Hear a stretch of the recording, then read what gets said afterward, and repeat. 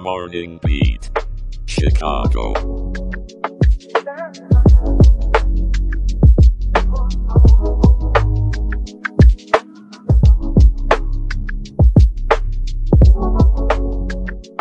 Good morning, Chicago.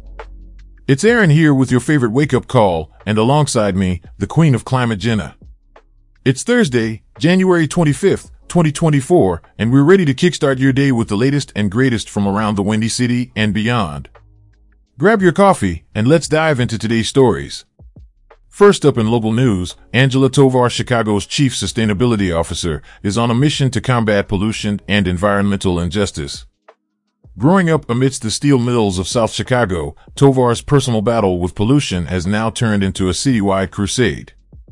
With a climate action plan aiming to slash carbon emissions by 62% by 2040, it's clear Chicago is not just blowing hot air when it comes to environmental change. From zoning reviews to a full shift to renewable energy at city facilities, Tovar's work could be a breath of fresh air for communities long stifled by their surroundings. In a more troubling report, a historic home in Oswego went up in flames, leaving nothing but memories and a boil water order in its wake. The Pillar's house, standing since 1902, succumbed to a fiery fate, while two water main breaks have left residents reaching for their kettles. It's a stark reminder of the fragility of our history and infrastructure, folks. Turning to a somber note, the Will County community is reeling from a devastating shooting spree that claimed 8 lives. The suspect, Romeo Nance, targeted his own family in a tragic series of events. In the aftermath, police have apprehended his girlfriend, Kylie Cleveland Singleton, for obstructing the investigation. Our hearts go out to all those affected by this senseless tragedy. On a lighter note, the culinary scene is sizzling as more than 15 Chicago restaurants and chefs have been named semifinalists for the prestigious James Beard Awards. It's a testament to the city's diverse and dynamic flavors, and we can't wait to see who takes home the culinary crown come June. And now, for the weather. Thanks, Aaron, and good morning, everyone. Before you step out today, you'll want to hear this. There's a dense fog advisory in effect from this evening until 9 a.m. tomorrow. If you're in McHenry, Lake, Kane, DuPage, Northern Cook, or Central Cook counties, visibility will be 1/4 mile or less.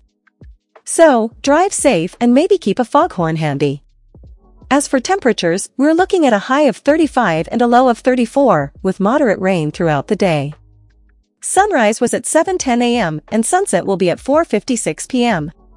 So, grab your umbrella and a good pair of boots, it's gonna be a wet one. Back to you, Aaron, before I start building an ark over here.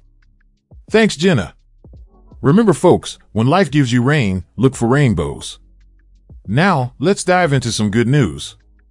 A Ghanaian English entrepreneur is revolutionizing transportation in Accra with electric bikes that can travel up to 80 miles on a single charge. Talk about a power move for clean air and efficient delivery. And for those who need a dose of optimism, the world's progress in the climate fight has some bright spots.